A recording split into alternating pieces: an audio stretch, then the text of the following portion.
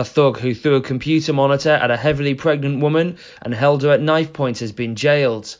Philip Brown threw the object with such force that the woman's jaw was broken and her teeth dislodged during the horrific attack in April 2012. Brown was found guilty of causing grievous bodily harm with intent and false imprisonment following a trial at Teesside Crown Court.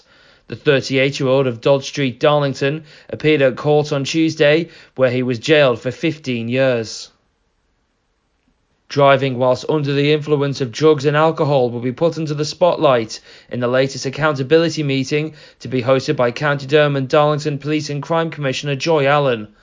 The meeting will be held on Thursday the 17th of November and will see the Commissioner examining the progress being made against her police and crime plan priority to make roads safer and reduce the incidence of one of the fatal 4 areas of highest harm on our roads: drink and drug driving.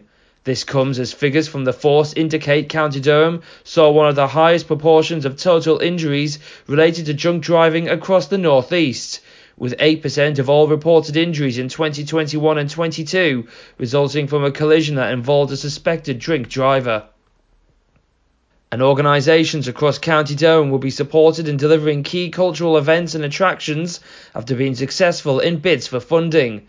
The Arts Council selected County Durham as one of 54 priority places in the UK, where it is announced it will be focusing its investment.